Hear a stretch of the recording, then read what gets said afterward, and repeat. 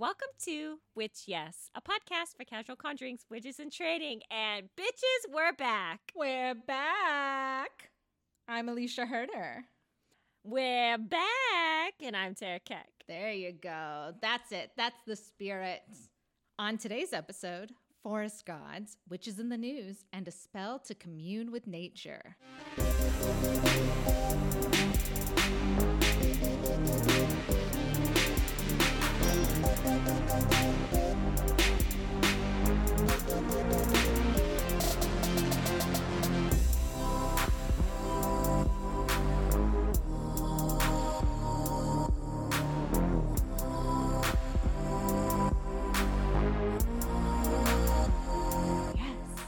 Go outside.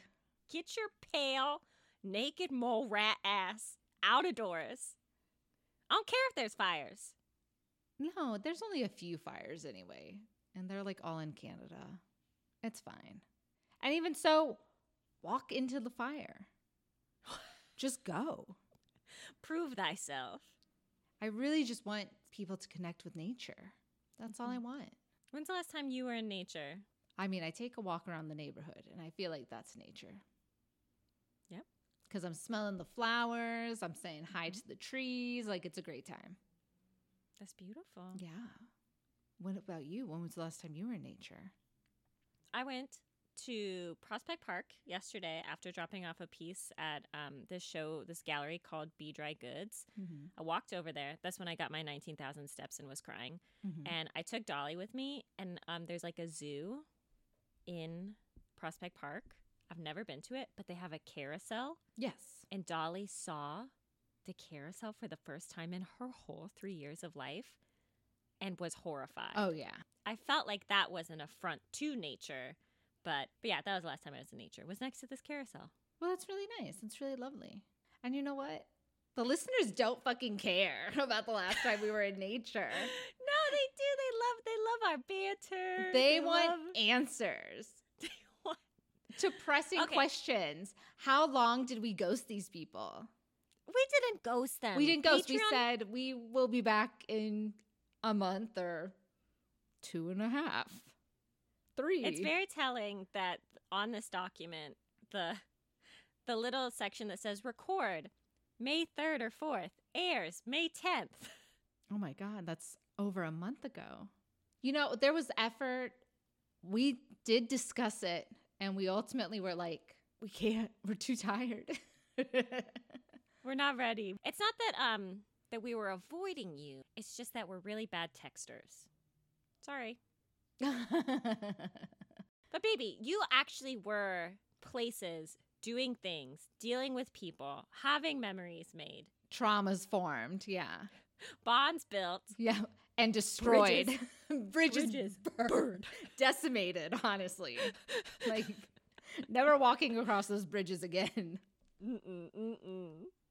Where have you been? Well, I moved to Los Angeles. Like we had told the people.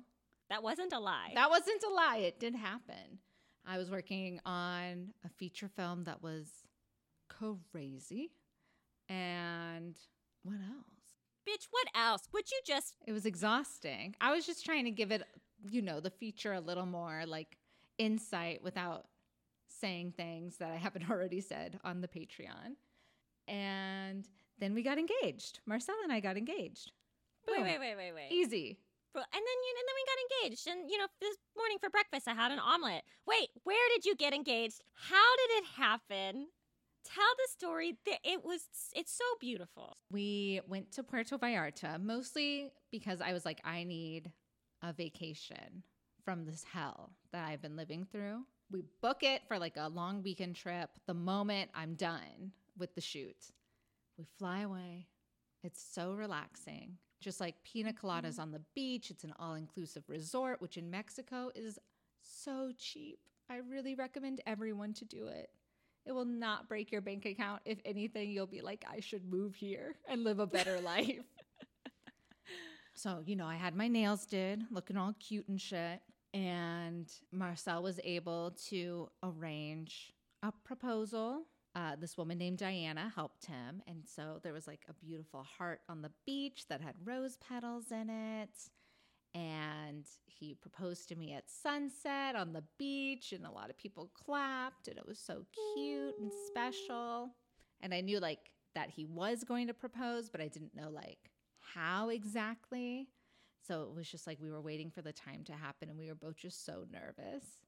And I was like, not nervous like I'm going to say no. I'm just like nervous. The whole situation was just like nerve-wracking. Like, but it was really cute and lovely. And now I'm part of the fiancés. The fiance squad. The FWAD, as I like to call it. The quad. The glutes. The glutes. Okay, I have 2 questions. 2. Yeah. So he proposed to you Yeah. at sunset. Gorgeous. On the beach. Did you see that green flash? No, we looked though, actually. Because then we were able to sit down and like watch the sun fully go down. And I was like, there's this green flash. And we've come to the conclusion, we think it's made up because that green flash definitely came into being around the time of Pirates of the Caribbean. And I know you told me about it, but really it was in the Pirates of the Caribbean, like 2nd or 3rd movie. So I don't know how real it is. Okay, we'll get to that in a minute. But my second question is, what did he say to you? He said beautiful, sweet nothings. And it was lovely. And I cried, which I didn't think I was going to cry, but I did cry. And it wasn't like a cute little like, oh, my little tears. It was like a wail. Like Banshee. Ugly face crying. I thought I was going in like a stone cold killer. And then I was like, so beautiful. And I said yes, like the word yes.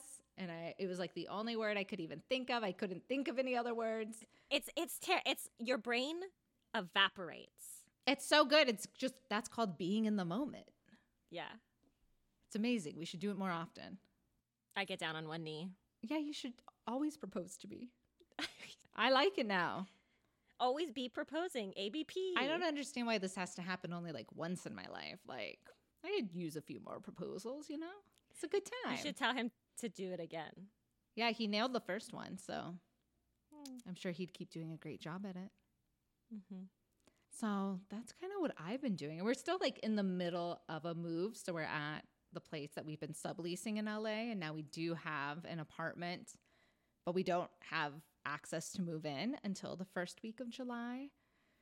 So we'll still have to like actually move and move all of our things in and whatnot, which doesn't mean this is our only episode and then see you suckers later until I'm moved in. No, I mean, we can record while we're like moving in, but it's just like the whole process of moving, even though we did it at the end of April, still isn't done yet, which is kind of crazy. But it also feels like I've been here way longer than I actually have been. It feels like 6 months. It really does. Yeah. To me. Like, it's to the point where I'm like, oh, am I doing enough? And it's like, bitch, you've been here for like not even 3 full months. And I'm like, oh, yeah, maybe I should be nice to myself. I love that. Which we all should be. But you've kind of been like gallivanting around the world. So what have you been up to? It's not like you've been sleeping, just crying into your pillow while I've been having these exhausting and exciting adventures on my end. I'm just here forlorn, jealous, lonely. When will my wife return to me? For your wedding. See you in September, baby. But, so me. So a little bit more about me. Yeah, what's she doing? Where's she been? Who's she seeing? She's like the New York it girl. The New York ick girl. No. You're just the only girl in New York right now. The whole city's dead. That's what it kind of feels like. Yeah, summer in the city. My level of estrogen that I'm surrounded by is dipped considerably since leaving my job. Because I used to hang out with femmes like all day, every day. And now Dolly is kind of the only estrogen I get, except for when sometimes you send me memes. Yeah, I mean, everything is great. I definitely get that, like, these 2 months have felt like a year. And in that, I have felt like I have accomplished nothing and that I've made a grave mistake. But even in, like, the last just like 2 months, I definitely have felt like my art practice has like started to crystallize and like move forward and progress, which is really amazing. That like the first month or so, I was like panicking and like desperately trying to come up with shit. And of course I knew that I would just make a bunch of like bad work because I was like cycling through 5 years of like desperation. Mm-hmm. But now I feel like I'm like settling into something, which is really nice. My May was just like a super wash. One of the reasons that like we couldn't record is because for some reason, like a week before May started, everyone was like, you have to fly to this remote location. So I like went to Chicago randomly for like no reason. Then we went to North Carolina randomly for a wedding. I was in Ireland. It was like I literally had blocked out all my days in May and I only had 9 free days. That's exhausting. Where I was not.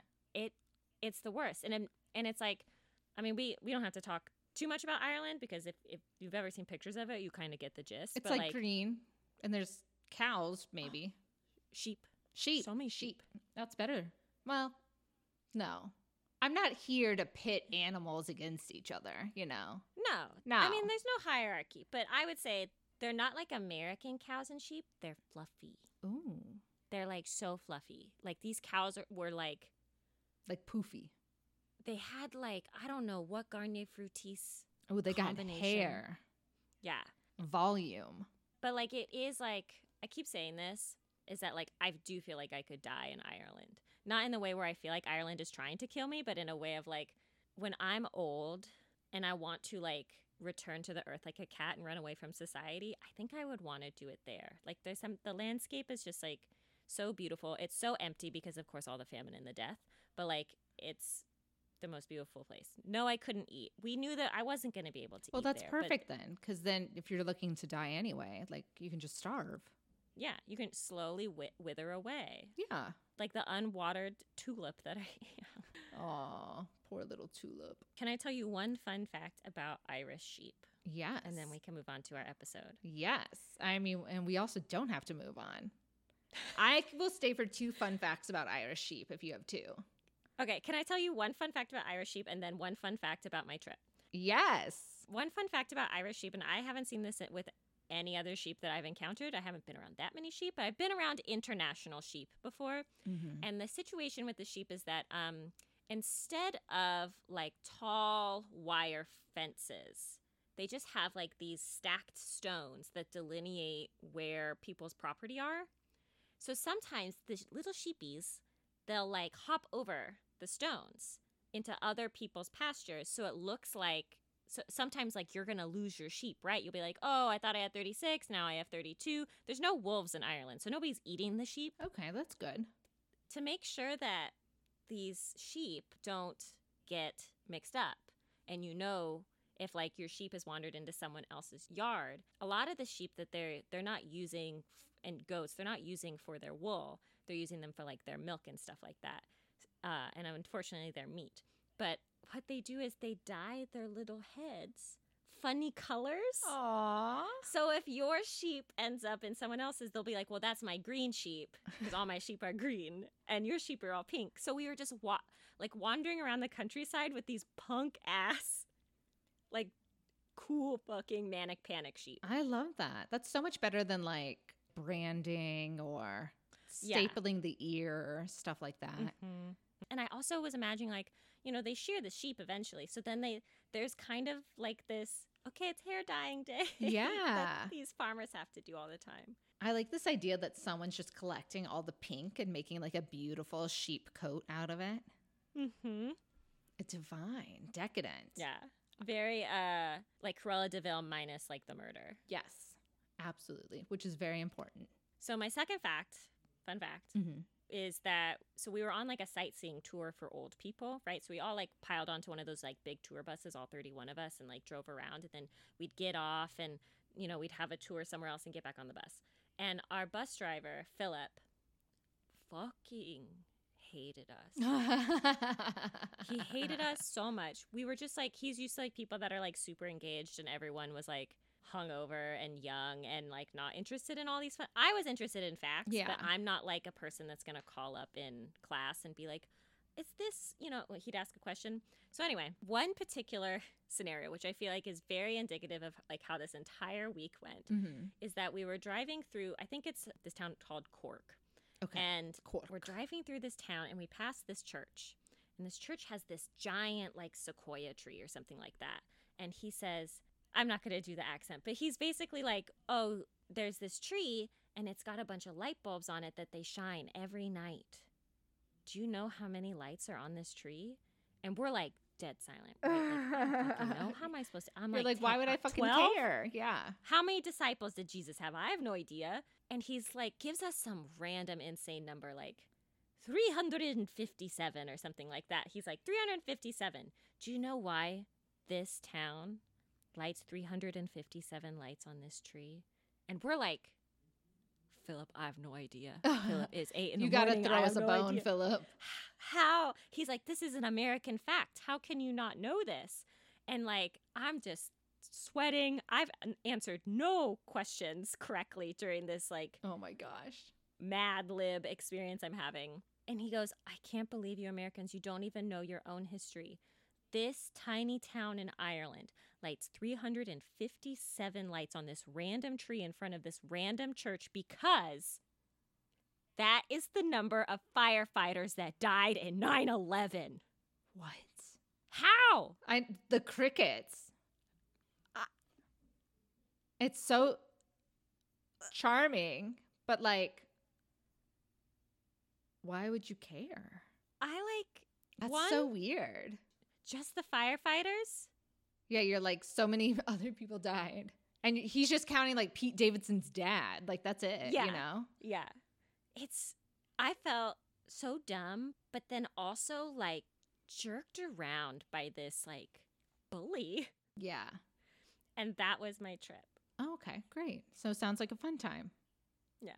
I had a good time. It was not a lot of forests in Ireland. No, I think it's mostly green, right? It's just green and sheep. Yeah, it's green pastures. Like, apparently he was saying that, like, they sold most of their wood to the Swedes in, like, the 1800s. The for Swedes boats. have so much wood. But they needed so many more. But I don't know why. I don't know what they're doing. It sounds with like the these boats. Swedes bamboozled them. I mean, easy to do with the Irish, Yeah. unfortunately. A trusting people. A trusting people. A down-to-earth people. A sheep people. A sheep-raising, hair-dyeing people who really care about the firefighters that passed away, unfortunately, in 9/11. But I would love, Alicia, to tell you some more forest facts. Forest facts for our Forest Gods episode. I'm so excited. So, baby witches. Forest facts. Forests contain around 80% of all the land animals on Earth, while only covering 31% of its surface. 25% of our medicines originate in rainforest plants, but only 1% of plant life in the Amazon has been studied. Isn't that crazy? But that's probably because you go there and you're going to get killed. It's an in and out situation. Amazon rainforest wants to murder you and enjoys it. Yeah. Like, I think that totally makes sense to me. But it is kind of absurd. But then we're cutting it down. I don't know. It's a fucked up system. The tallest tree in existence is named Hyperion, Ooh. a redwood tree in the great state of California. I could visit him. You could go to him. He is over 379 feet tall, which is around 27 stories. And that's only a couple of stories shorter than Los Angeles City Hall, which if you haven't seen this bitch before, it is fucking tall. It's tall, man. That's a tall building. That's a tall tree. Yeah. And he's alive, and he did it all by himself. And a final forest fact, forests are good for us, and not in a silly Captain Planet cartoon way, because sure, they store our carbon and make our oxygen, which makes this planet livable for us, but the chemistry of our brains is literally altered when you stand beneath a tree or even smell their sap. So baby witches that listen to our Patreon episodes, they know that our bodies are so responsive to the smell of trees that your blood pressure will go down 15 points within just a second of smelling the sap of a tree. It's so crazy, but also amazing and beautiful, and I love that. Like, don't even get me started about these mycelium, these little fungus guys. I cannot. We are meant. We are mushrooms, dude. We are mushrooms, like straight up. But what really is a forest, Alicia? What classifies a forest, and how did people in the ancient world feel about them? And what did they represent? Okay, my guess Go ahead. is a bunch of trees, any kind of trees, that provide shade that things can live under and in. That's it. Interesting. That's how I would define a forest. That's pretty good. That's actually quite close. Oh.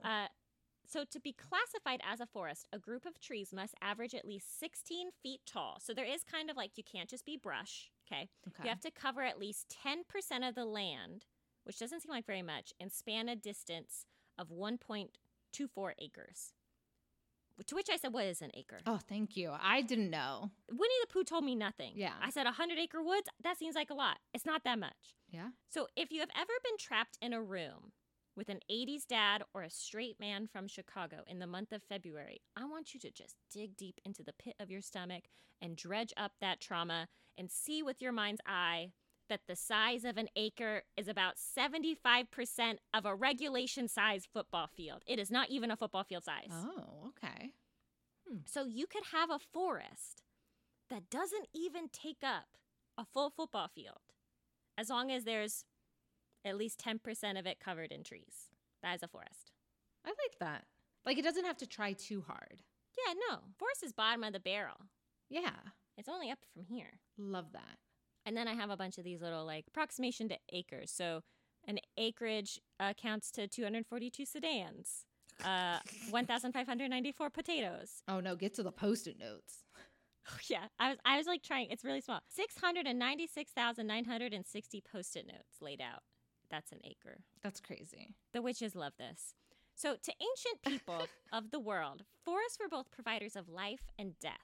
Life because they may supplied food and medicine and leafy toilet paper, but death in that within its mossy walls lived wolves and bears and other terrors who would just love to gobble up a fat little toddler, just like you. Oh, just like me. We talked about this briefly when discussing hedge witches, that there's this concept of dualism. This is the idea that there are only two sides to the coin and that they are opposites to one another, black and white, good and evil, right and wrong. And within it comes all the connotations of those signifiers and their opposite. So if you apply this to nature, there's civilization and then there's the wild. Ooh, sexy. So in civilization, we have laws, which means in the wild, it's lawless. Ooh, good. In civilization, we are safe. And in the wilds, you will be kidnapped by ravens at any moment. Very Hilda. I love this. In civilization, you have to pick up your dog poop. But in the wilds, you better watch where you step. That's true. And this logic was applied to anyone who dared to cross that boundary. So, for example, if we in civilized society take communion every Sunday and consume the body of Christ, those who live in the forest consume the bodies of unbaptized children on an unholy dark Sabbath, which was literally the concerns of the church elders in 500 BC. Whew. Heavy. So, baby witches and Alicia, Yes. you are smart. So you know that this logic is a little didactic. And if you've ever walked in a civilized city, you know that these lawless fools are not picking up the poop of their little poopy doos. And I wanted to address this issue because Yes. I've never walked into a forest and like seen poop. Like, there are so many animals. There must be poop everywhere. But I've never clocked it. What is up with that? What is the answer to that? Are animals not real? I don't know. Bears are an illusion. I don't know. I mean, that's like very real. Mm-hmm. Where is this so-called scat I've heard about? I've never seen it. That like Native American trackers in the Mhm. pits of Night Vale are able to read. I'm sure they just don't want to poop by the trail because the trail probably smells like people. And so it's like deeper out there. I've never But I've never seen it. Do deer poop? gone off the beaten path, to be honest. I have once and I regretted it. It was just more hilly, more, lots of plants. It's kind of wild. And you don't know if it's poison oak or poison ivy or just a normal plant because it's probably not a normal plant. It's probably really wants to hurt you. Yeah. Most plants want to hurt you. Yeah, except for the ones that don't. But you got to know. It's like the happening. Yeah, it's kind of like Russian roulette. Now, baby witches, based on where they came from, this dualism of the forest versus civilization is evident in how ancient people told stories about their forests. And at the end of this, we may be able to see how these ancient outlooks influenced how we preserve our forests today. So let's get right into it. Some ancient, enchanted forests. Yes. Okay, amazing. Put on your galoshes. Ooh, it's raining outside. Put on your waders. Really wet. Really wet. And get your little, I almost said tomahawk. Get your, I need floaties, it sounds. Do I need like little floaties? I think we should get a raft. Okay, just in case. But coming in hot right out of the gate is the oldest story in human history, the Epic of Gilgamesh. Have you heard of this? No. Really? No, I mean, I've heard of someone named Gilgamesh. Is it a goblin? I don't know. But He basically is. I don't know the story. Now, not a whole lot of people still pray to ancient Mesopotamian gods, but their pantheon would go on to influence many other mythos. Remember, our girl Ishtar would eventually go on to become Aphrodite. The Epic of Gilgamesh follows the story of the demigod fuckboy king Gilgamesh, similar to Beowulf. Okay. The stage is set so that we understand this guy fucking sucks so much. He's a tyrant, he's pro-slavery, pro-rape, and just an absolute shitbird. So he's Zeus. He's Zeus, but like doesn't get cool powers, just murder. Oh, that's not fun. It's like he's so annoying that the gods are so pissed at him all the time. So they decide to create a foil, a character foil to his madness in the form of a muscular wild man named Enkidu. So in Sumerian, Kidu means the good place, which means Enkidu means Lord of the good place or of the good place, right? So he's like Ooh. kind of like a beautiful, pure thing. And he's got like thick hair. We're gonna talk about the hair. He's like a hairy kind of guy, I bet. He is on described these muscles, this like six as pack. being very hairy. Oh. Yeah, he's like, people talk about that he is like a bear daddy. He is like the original Mon. And Kidu lives in the forest, and he has no mother, no father, so he's raised by the forest itself. He's like one of the beasts. No mommy issues, no daddy issues. So far, we're checking all the boxes over here. Mhm. He may be the perfect man, but let us see. As I said, he's described as being hairy like an animal. He lives with the creatures of the forest, so he's good with community. He drinks from the river and destroys the traps of would-be hunters to protect his animal friends. Okay, this is great. So far, I'm like loving him. One day, he's discovered by a hunter, and through a series of prayers and tattletales, they decide that the way to civilize this man, this wild man, with his huge bush, Mm-hmm. is through the love of a good woman.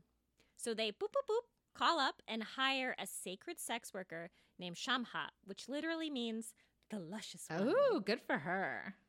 And she spends 2 weeks fucking this wild man and Kidu. Do you imagine how awful this must be for her? Oh, I mean, raw. I'm sure he's great, but it's like you're sleeping on rocks. I'm drinking the river, which you were probably already drinking the river, to be fair. Like everyone was drinking the river.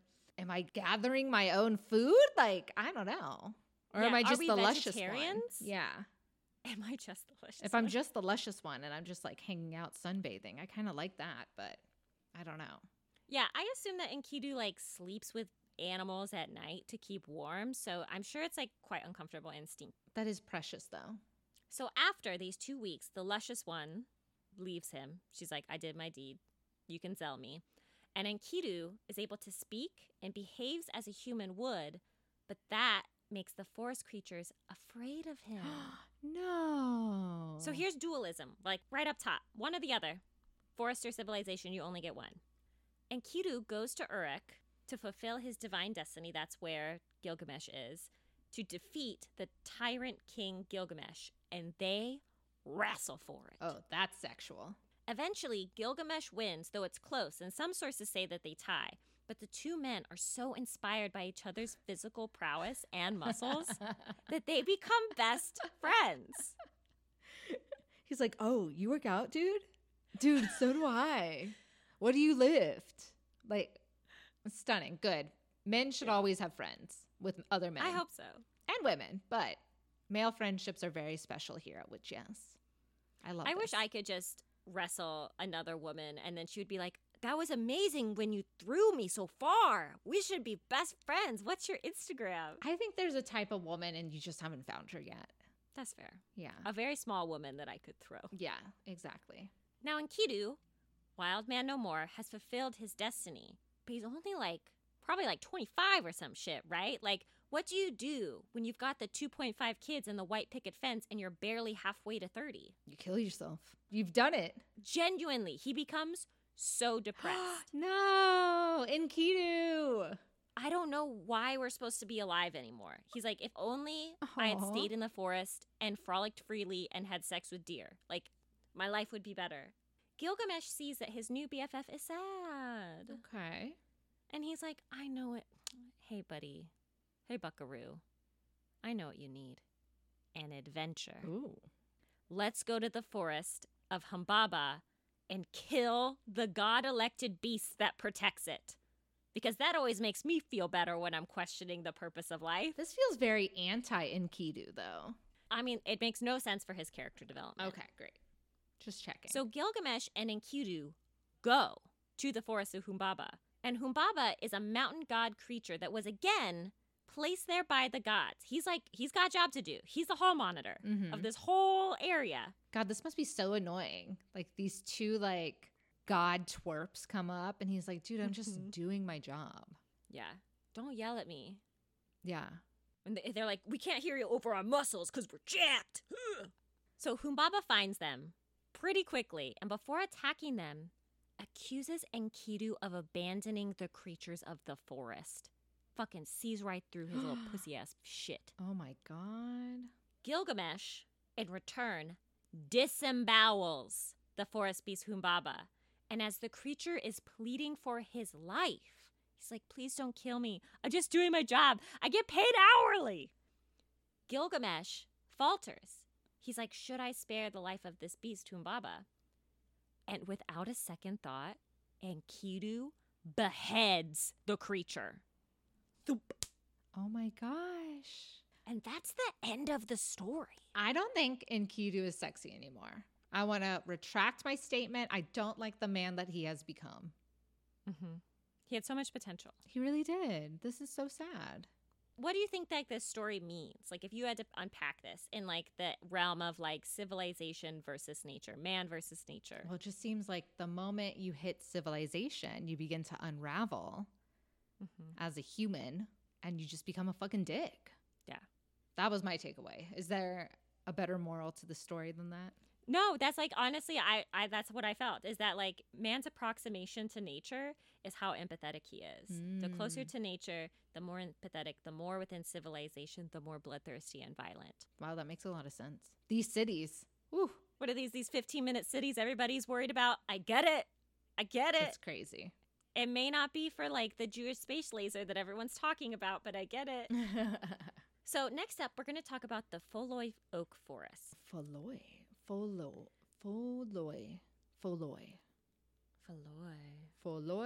Oak Forest. Whew. The Foloi Oak Forest is a forest in southwestern Greece, about 3.5 hours from Athens by car. But they didn't have cars then, so it probably took a lot longer. It is the only forest of its kind in Greece, and it gets its name from the centaur Pholus, who has a very similar story to Chiron, if you remember from our Chiron episode. But they are different centaurs. Don't get them mixed up. But Heracles fucked both of their lives up, okay? So here's the story.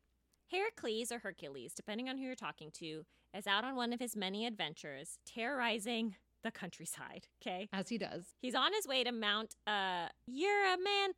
I don't give a shit. He's here to hunt a wild boar. On his travels, he happens upon a beautiful forest. Lush, Green. moist. At least 75% of a regulation-sized football field. Oof. Sexual. And wouldn't you know it, his buddy, Pholus, is there. So Pholus is a centaur, and he's being a good bro in that he's like, hey, Heracles, you're on a long journey. Why don't you come back to my crib? I'll make you a nice dinner. We'll open up a fresh bottle of wine, and we'll see where the night takes us. And Heracles is like, hell yeah, I'm starving. Let's go. Later that evening, the other centaurs come back to find that their roommate, Pholus, let a weird little two-legged tween, Heracles, eat the Chinese food that they were saving in the fridge, and they start throwing punches. Oh, wow. Oh, no. So after this brawl, Heracles returns to find that Pholus was slain during the fight, accidentally struck by Heracles' own arrow, which is the exact thing that happened to Chiron. So you'd think that he would learn his lesson. So is he just bad at aiming? Yeah. He's this way. He panics. Yeah. That was me shooting. Arrows, yeah. I mean, people weren't there to see the visual of it, but I saw the visual and it was phenomenal. I'm a fantastic pantomimer. The way you shot the arrows, though, like, I think you would have hit everything. Thank you for saying that. You're welcome. I really appreciate that. Mm-hmm. Okay, so Pholus is dead. And devastated, Heracles buries his friend in the forest and names it after him, Pholoi Oak Forest. Beautiful. Touching. Very touching. Yeah, I mean, he did it himself. It's kind of like he's just hiding the body after a second-degree murder. Yeah, I guess so. But yeah, it is beautiful.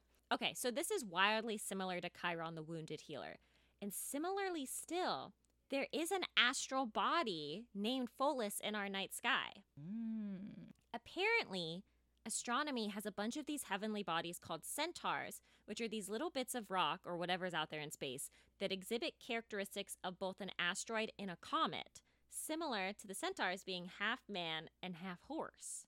Ah, I see. They transit some of those outer planets, and sometimes they collide with them, so they have a pretty short lifespan in our solar system. So if you're like thinking about like where these guys are, so it's like sun in the center, rocky planets, asteroid belt, famously, gas and ice giants, and then mixed around all those gas and ice giants are a bunch of these little bodies called centaurs. You're not going to find a lot of astrologers that track these centaurs, but famous and sometimes questionable website astro.com said that planets transiting Pholus tend to act in strange and unpredictable ways. So think of Pholus as like the reckless roommate who would invite a strange guy over to eat your food and drink your liquor and then physically fight you when you call him out on his bullshit. So much so that he dies. So you can track Pholus in your astrological chart and be like, anything that it's transiting is like wacky. That is kind of crazy. We should figure out when our planets are going into Pholus and see what happens. It's a date. This sounds great. Okay, let me tell you about not the Muffin Man, but the Apple Tree Man. I'm scared. Have you heard of this man? No, but I'm afraid that he is a tree. Oh, he's a tree. All right. No. All right, Oh, no. kids, sit down. This isn't one enchanted forest, but a character that appears in apple orchards across the world. In English folklore, the Apple Tree Man is a name given to the spirit of the oldest apple tree in an orchard. It was important to acknowledge the oldest orchard because it was believed that the Apple Tree Man provided the fertility for the whole orchard. So if he's strong, we're strong. Stronger together. Exactly. Tales about the Apple Tree Man were collected by the folklorist Ruth Tongue, literally Tongue. That can't be her real name. That's not her Christian name. No, I don't No. think so. But she resided in the cider-producing county of Somerset. So in one story, there's two stories for you. In one story, I want to paint the scene for you, all right? Let's close your eyes. It's Christmas Eve. We're somewhere in England. A lovely old man has gone to his family holiday party where they drink mulled wine and have a merry yet modest Christmas Eve party. This man isn't well off, but he's got the basics and everyone loves him. And let's just call him Joe. Why not? Old man Joe says hi to his neighbors, and if phones were invented, he would always call his mama every Sunday. After going to church, of course. So on Christmas Eve, old man Joe is on his way home. In his hand, he carries his last mug of mulled cider. Old man Joe decides to make a detour and goes to the trees in his apple orchard. He offers his last mug of mulled cider to the trees and thanks them for all of the apples he received that year. He is so nice. We love him. So dark, so wholesome. It's a wonderful life. It is. The story didn't go into details about what happened next, but I'm going to just imagine the rest of the story and how it went down. The Apple Tree Man, so the oldest tree in the orchard, opens his eyes and big tree mouth and says, "Old man Joe, brother, we love you. You've always showed us such respect. Thank you for bringing us a nice alcoholic beverage to celebrate the holiday. Tomorrow morning, take a shovel and go 50 steps due west. from the old wishing well. Dig 3 meters in. Meters, because we're in England. And you will find a reward for your generosity. Isn't this a great story? I should write this tale, honestly. Like, You should, yeah. This is definitely enough room for a short. I'm scared that how big his mouth is that Old Man Joe is going to go into. like, clean my teeth, Old Man Joe. So, no, it was fine. It was a great time. So, the next day, while Old Man Joe is nursing his hangover on Christmas morning, he remembers wildly that a fucking tree spoke to him. Like, what the fuck? Oh my God, he's blistered this whole time. I did not realize he is fucked up. Yeah, he's fucked up, but he lives by himself and, plays by his own rules. So Old Man Joe grabs his shovel, being like, I have nothing else to lose. There's nothing under the Christmas tree for me. I live by myself. Got nothing else to do today. He goes to the old wishing well and takes 50 steps due west. He then digs 3 meters deep, which does take a long time, At this point, he's worried that he hallucinated the entire thing or that the apple tree man may be playing a joke on him when, thunk, a treasure chest. Oh, I was like, a body. And what's inside this treasure chest? Buried gold. Ugh. Now, Old Man Joe is rich as fuck, all because he was generous and shared. Isn't that beautiful? I'm so happy for him. I also do think he should buy a gun because I'm worried that the pirates that left that gold are going to come back for it and then find out that he took it. That's a good point. It also could be, since you were talking about the dualism with Gilgamesh, because I didn't know that when I was doing this little story, maybe it's about reconnecting with nature can bring you something like gold, but also there's no buried treasure in the city.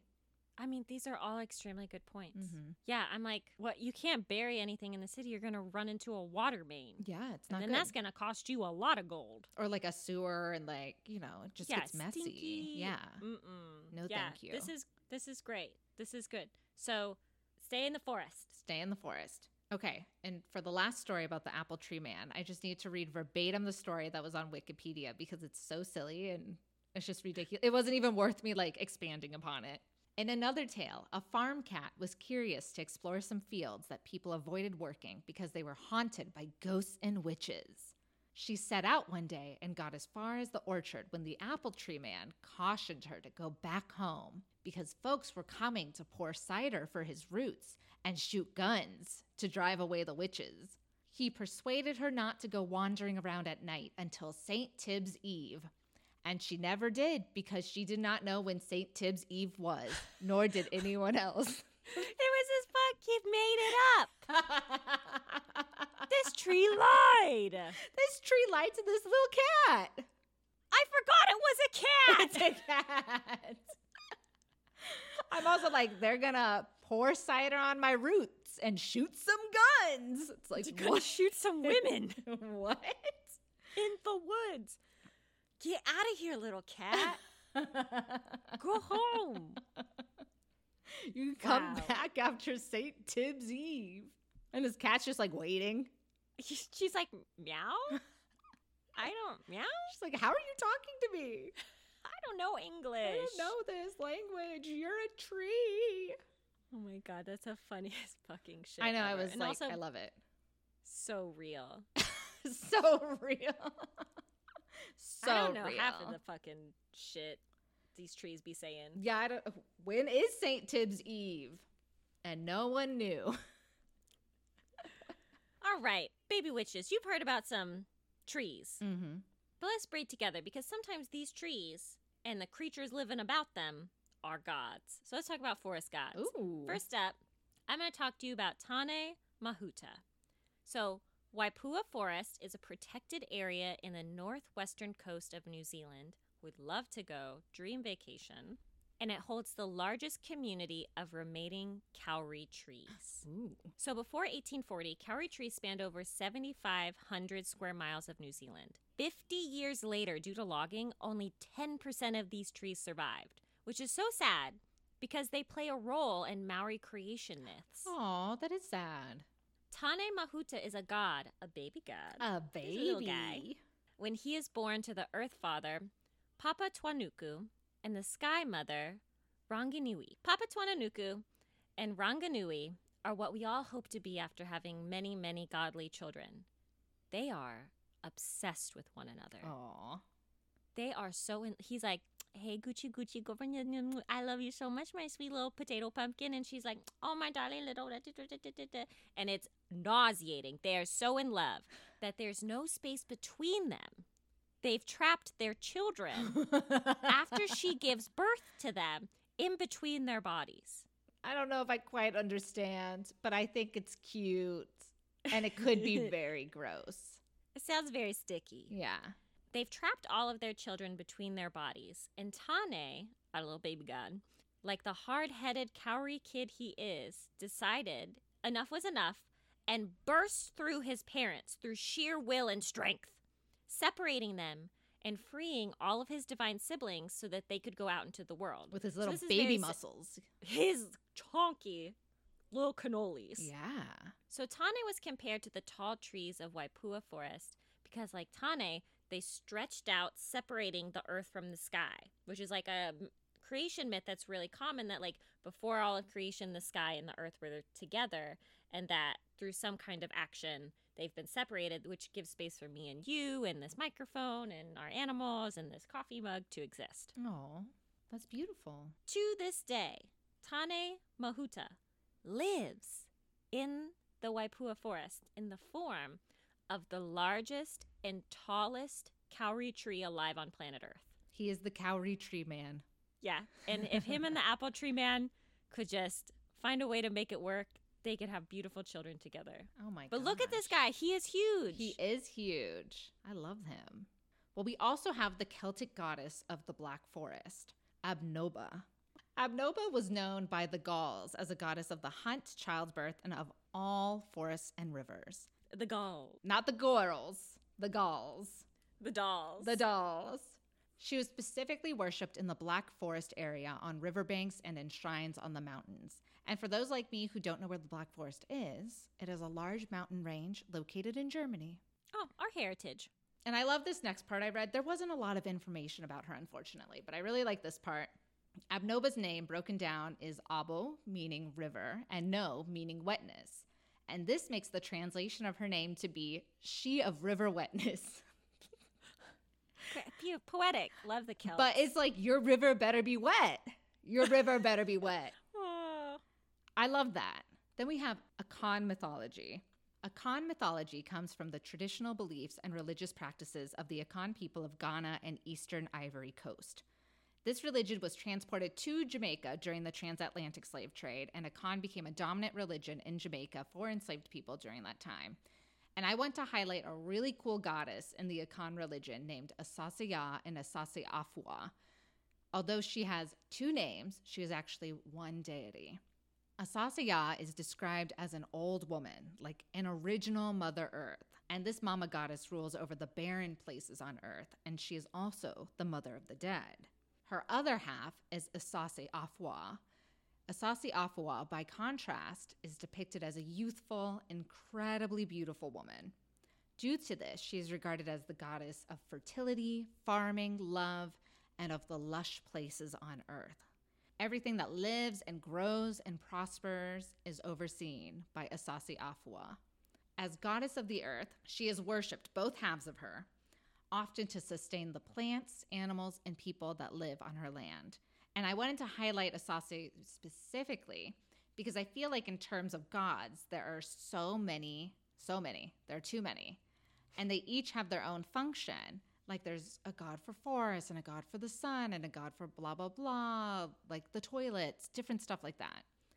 But I love that Asasi is a goddess of the earth and she's two sides of the same coin. The land when it's dry and unable to give you its resources, and also the land when it's lush and prospering. And on top of that, there are two names for Asasi to differentiate these different personalities and powers. And I was like, work. That is fascinating. Within us, within each of us, are two Asases. Exactly. And then we have Aja of Yoruban mythology. Aja hails from West Africa and is of Yoruban Orisha. She is the spirit of the forest and protects all the animals within it. In her forest, she would find plants with medicinal properties and mix the herbs and roots and other plant parts together to find cures for the sick. She was said to hold the secrets of botany, and she shared much of her medicinal knowledge with humans. She was known as being a special earth god because she was more interested in sharing her knowledge and helping humans than terrifying them, unlike your run-of-the-mill European pagan gods. She's all about using what you have from nature to nurture your plant and animal surroundings and your own health. That's so special. I love that all of these nature ones, when they're in nature and they're able to thrive, are just for so much good. Very benevolent. And then you have what the fuck's his name? Ndiku, who just and Kidu. Enkidu. Wow, I really who leaves and then becomes a murderer. I know, that's crazy. You know, there's a few forest gods, and I actually have to say there's not that much information specifically on forest gods, which I was a little surprised by. Yeah. But how can we get witchy with this? And really, I said this at the top of the episode, so I really want to reiterate this. This summer, I think we as a podcast want to challenge you, the listener, to spend some time in nature. And even if that's a walk around your neighborhood or finally sitting down under that tree that offers so much shade, we just need nature. And as Tara said, like, being in the shade regulates your fucking body. It does. It helps your anxiety. So it's so good to just get out there, be in nature, and like, I just want you guys to go outside and take magic mushrooms with your best friends and like have a really excellent summer. I wish that for you. Yeah. It's not super witchy, but in Montana, there's a bunch of youths that are suing the Montana government over climate change. Hell yeah. I think something really cool and really witchy to do would be to support those youths. Support the youths. All right, baby witches, coming in like a white hot comet from outer space. It is. Witches in the news. I miss that noise. This is such a safe space. It really is. Until you fuck me up with this sandwich I assume you're going to give me. The sandwich is okay today, you know. The sandwich will be fine. We can all stomach the sandwich.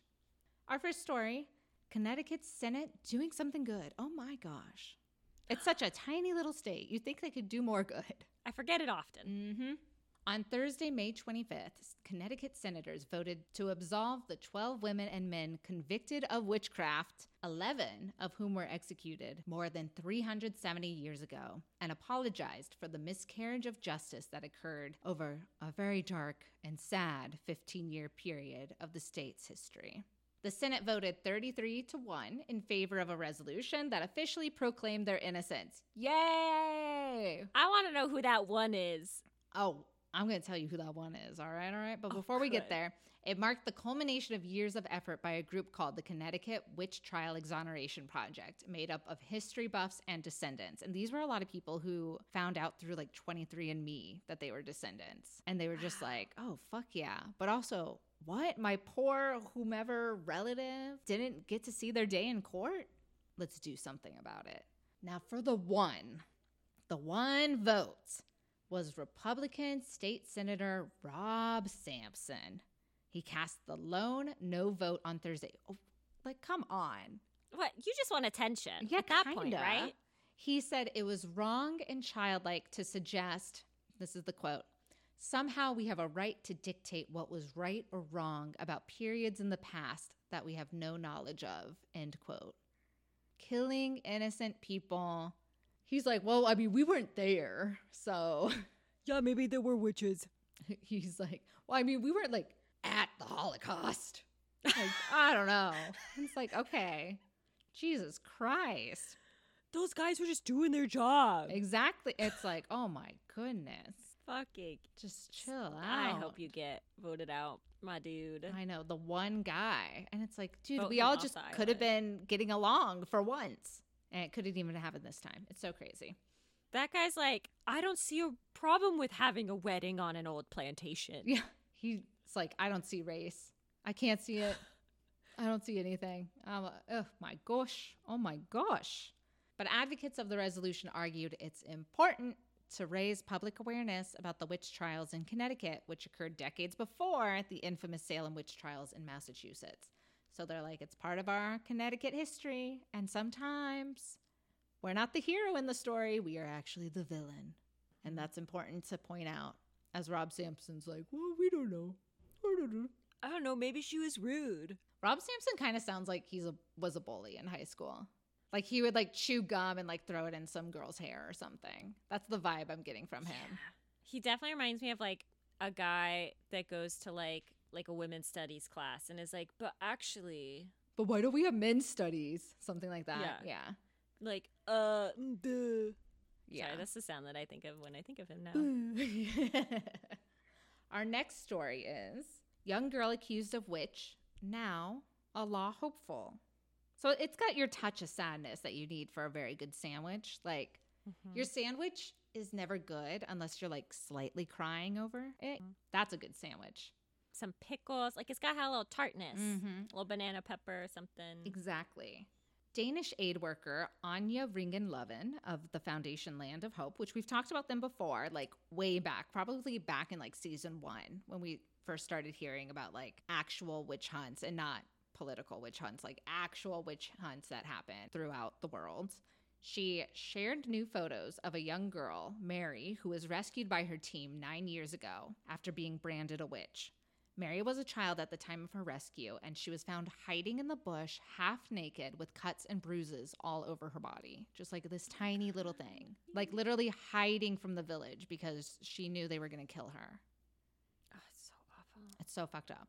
So 9 years later, so the now times, Mary is a young woman, and she's thriving, and she wrote to JAMB, which is Nigeria's official entrance exam board, to help her get into university. And so she wants to now go into law and maybe help other people like her in the future. And at this point, Land of Hope has taken full-time care of 92 children accused of witchcraft during their like 20-ish years. But I think in 2014 or 2012, that's when they had the orphanage built and they opened up their doors. So there's like actual safe space for kids to go to where they can grow up and eat food and play with other kids, be able to sleep in like a room and all the good stuff. Be safe. From violence. Exactly. And just like become adults in a safe space. Mary has a full future ahead of her, which is very wonderful. exciting. I know. So that wasn't too bad of a sandwich middle. And then our final story is we're just calling out the witches. Vanessa Hudgens is a witch. But how do we know this? Bum, bum, bum. Vanessa Hudgens, famous from the High School Musical franchise, because honestly, I forgot, and I always get her and Demi Lovato very confused. Oh, interchangeable for me. Mm-hmm. But Vanessa released a documentary this past April called Dead Hot. In the documentary, she and her best friend traveled to Salem, Massachusetts in search of the supernatural, which I was kind of like, damn, why didn't we do that? Because we were poor. Well, yeah, but that's like so not fair. I know. To us. Privilege. It is. It's quite the privilege. I have no idea if this documentary is any good. So if someone thinks it's worth a watch, you should DM us and let us know. Or you know how I am. Maybe I'll watch it eventually, but we'll see. I haven't watched it yet, so this isn't a plug for it. I don't know anything about this. If it's really bad, also DM us and let us know, because I would love to hate watch. Vanessa Hudgens discovered she was a witch when talking to a makeup artist on one of the Princess Switch film trailers that she was in. The makeup artist told her all about witchcraft, how women were wrongly persecuted throughout history, and how witchcraft is a place for empowerment among all people. And Vanessa Hudgens, like all of us, was like, hell yeah, motherfucker. Sign me the fuck up. Where is the devil's book? Yeah, take my blood. Yes. Love it when you can clock someone as being a witch. I really think we should have like a running roster and keeping tabs on them, you know? Mm-hmm. What is Lana Del Rey up to? What is Azalea Banks up to? Mischief, both of them. But yeah, good to like have someone else into the spooky ooky, and to also have a trailer, not a trailer, to have a whole fucking documentary come out in April about spooky ooky things. Like, bitch, it ain't October. This is early. I do think there is a summer spook energy. Mm-hmm. Once I get into June, I start to get really into like spooky films for some reason. Ooh. Maybe it's like all the heat is like clouding your brain. And you're like, I must feel alive by scaring myself. Please. Yeah, it's like I'm trying to slap myself awake. Instead of this like heat coma that you're going in every day. Yeah. It's like, wake up, bitch, watch Barbarian. I'm that little naked woman. Oh my gosh, too scary. And this, y'all, has been Witches in the News. Ah, baby, thank you so much. Oh my gosh, thank you. Glad to be back. Happy to be here. Well, let's transition to our final segment so we don't have to be here that much longer. Okay, work. To close out, I'm going to give you a spell of reverence for the forest spirits. Ooh, good. So here's what you're going to need. You're going to need a small offering, such as a handful of birdseed, dried herbs, or flower petals. A natural container, such as a leaf or a small wooden bowl. No Tupperware, baby witches. No fucking Tupperware. Get that shit out of here. Yeah. With that Rubbermaid. I don't have time for it. A bell or a wind chime. Maybe a gong. I'm not really sure. Something to make like a little tiny noise. Mm-hmm. And then optionally, a small token or charm representing the forest or nature. Here's what you're going to do. Cleansing ground. Yes, of course, always. Find a quiet and secluded spot in the woods or park where you feel a strong connection to nature. So that could be on your walk. It could be in your backyard. It could be outside a town hall in Minnesota protesting with the children. It could be under a majestic tree or adorably near a little babbling brook. Choose a place that resonates with you. Cleansing ground, close your eyes, breathe deeply, and feel your connection with the earth beneath your feet. It didn't say to take off your shoes, but maybe you could depending on how you feel about it. Allow yourself to become fully present in the natural surroundings. Hold the small offering in your hand and with a focused intention, infuse it with gratitude and respect for the forest spirit. Visualize their presence and the energy of the woods infusing the offering with their blessing, right? This is a communion between you and this forest or tree or bush outside your public library. Place the offering into the natural container, whether it's a leaf or a small wooden bowl, and this container is going to hold your tribute to the forest spirit. Place the container on the ground, preferably under a tree or in a spot that feels significant. And as you do so, speak aloud your words of honor and gratitude to the forest spirit. So whatever you're feeling inside your little Sailor Moon heart, okay? After offering your words, take a moment of silence to listen to the sounds of nature around you. Feel the energy of the forest spirits enveloping you and know that your tribute has been received with gratitude. If they like it, if you give them something they don't like, I don't know what you're going to feel. They'll probably have a bird poop on you or something. Yeah. They'll tell you. You'll get a sunburn. They'll be like, ew, gross. To conclude the ritual, ring the bell or gently play the wind chimes as a symbolic gesture of spreading your gratitude and calling forth positive energy into the space, okay? So it's kind of like amplifying this energy. Allow it to reverberate through the woods, carrying your intention far and wide. And if you decided to bring that small token or charm, hold it in your hands and imbue it with your appreciation and love for the natural world, and leave it near your offering as an additional symbol of your connection. And then, of course, before you leave, make sure you clean up after yourself. Did you eat a sandwich there? Get your wrapper. Clean up your fork from your Tupperware that you had your lunch in, and show some respect. God damn it. Now remember, this spell is a way to honor and show gratitude to the forest spirit in your local woods or park. Approach it with reverence, and maybe don't go on to someone else's property. If, respect. Public spaces only. Yeah. And baby witches, that is it. Oh my gosh, thank you so much. I love all of this connecting to nature. Like, we're feeling really good, very loosey-goosey. We're breathing in that fresh oxygen, that good shit. And it's going to be a great summer. I'm on 7%, so we got to wrap this up. We got to wrap this up. So we would like to thank Marcel Perez, our producer, Mallory Porter, our creative director, and Kevin MacLeod for the music that you hear in the intro and outro each episode. I'd really like to thank everyone who's written an Apple Podcast review or subscribed to our channel on Spotify, Stitcher, or wherever you get podcasts. Head over to Apple Podcasts, give us 5 stars, write something, anything. Now! It costs you nothing and it means everything to us. And if you want to find me, Alicia, I'm on Instagram at Alicia.Herder. And if you want to find me, I'm on Instagram at HerLovelyFace. That's my art Instagram.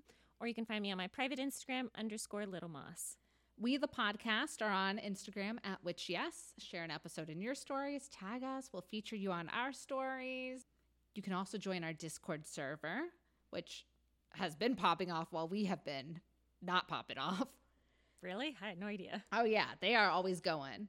And if you don't like the socials, you can always contact us via email at witchyespodcast@gmail.com. And finally, Baby Witches, if you've missed us during this break, I want to tell you that we have so much content, over 90 episodes over on Patreon. Woo! So they were not missing us a little bit. They were like, please stop. We need space. Give us space, mama. So $5 Patreon, which is and above, get an extra 2 episodes a month, which makes this a weekly podcast. $10 and above get access to our close friends list and more. And they get access to like early merch and, discussions about, maybe private stuff, maybe secret, private, high school drama stuff. But yeah, it would really mean a lot to us if for $5 a month, you would help us put on this show. And our last episode was really great. It was about a woman who gave birth to rabbits. Yeah, fascinating history. And then the next one's going to be about the goddess Athena. So, we got a bunch of shit for you on the Patreon. And Baby Witches, I guess this means that this has been Witch Yes!